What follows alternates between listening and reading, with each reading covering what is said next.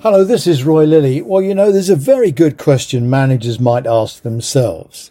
It's a good question. It doesn't get asked often enough because almost always it provokes an inconvenient answer. Ask it when planning, doing and finishing. Just two little killer words. TNT words. The dynamite that can demolish what looks like a really good idea. What seems something is worth doing but isn't. Something that started but really isn't worth finishing. The words, now what? We've done this, now what? We've planned this, now what? We're starting this, now what? We have the results of last year's NHS staff survey. Now what? If you're Milton Keynes Trust, you want to plaster your excellent results all over the social media. Thank the staff and be humble at board meetings. Quite right. Well done. Now what? At the other end of the scale, there'll be trusts struggling in hard-to-recruit places, financially challenged with regulators all over them, that don't have such good results. Now what? Well, in a survey that was carried out months ago in the autumn of 2022, that nearly 2/3 of people who responded to 99 questions think the standards of NHS care has fallen. Now what? We all know about 1/3 of people in the NHS would not recommend their place of work. Now what? The survey tells us, quote, the greatest decline was in the percentage of staff happy with the standard of care provided in their organisation and it'd be good enough for a relative or friend. 62.9%, and that's 11.3% lower than in 2020. Now what?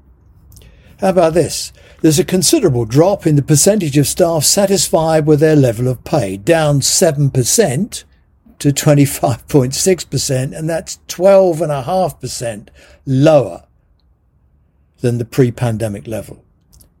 Satisfaction with pay remains lowest among nursing, healthcare assistants and ambulance staff. But there's been a continued downward trend in all occupational groups. Well, now what? The survey was last year. Right now, we have strikes for more pay. Any help the survey might have been to tip us off just how bad things were is lost because it's taken months to publish, by which time everyone's on strike. So, now what? I'd guess the survey will be used by silly boy to bash bully boy. Some papers might pick up a headline or two and sharp-eyed local journalists will fill a few column inches. The fact that paying conditions are on the slide isn't new. Applications to become a nurse are down 20% and 40,000 left during the year of the survey. Now what? Well, there is good news. Relationships with managers are improving. Diversity and discrimination is no worse, and people do feel asked and involved in change. But the key indicators, the stuff that really matters, are beyond trusts to fix. Trusts are powerless to fix strikes. That's bully boy's job. Trusts are powerless to pay more wages. That's bully boy's job. And trusts are powerless to sort out the pressure on the wards and all that flows from the lack of people and no workforce plan. That's bully boy's job. So, now what? Well, short of printing out a copy of the results and rolling them up and giving them to bully boy rectally, there's nothing trust can do. And to be totally frank, any trust board that can't demonstrate it knows the state of morale and thinking at the sharp end of their trust should be shown the exit. Taking the pulse of an organisation regularly, frequently, repeatedly, over and over, again and again. Are you happy working here? Can you do the job the right way? Have you got what you need? There are backs that need patting. Go and find them. Does this place pass your mum test? Would you ask your friends to come and work here?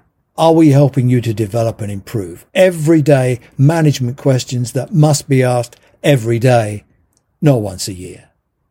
There's only one piece of equipment you need to take the pulse of an organisation, and it's not asking 99 questions in the survey once a year. It's getting off your backside, getting out from behind a desk, and going to ask. The equipment? A comfortable pair of shoes. Thanks for listening. This has been Roy Lilly. Have the best weekend you can, and I look forward to speaking to you soon. Bye-bye now.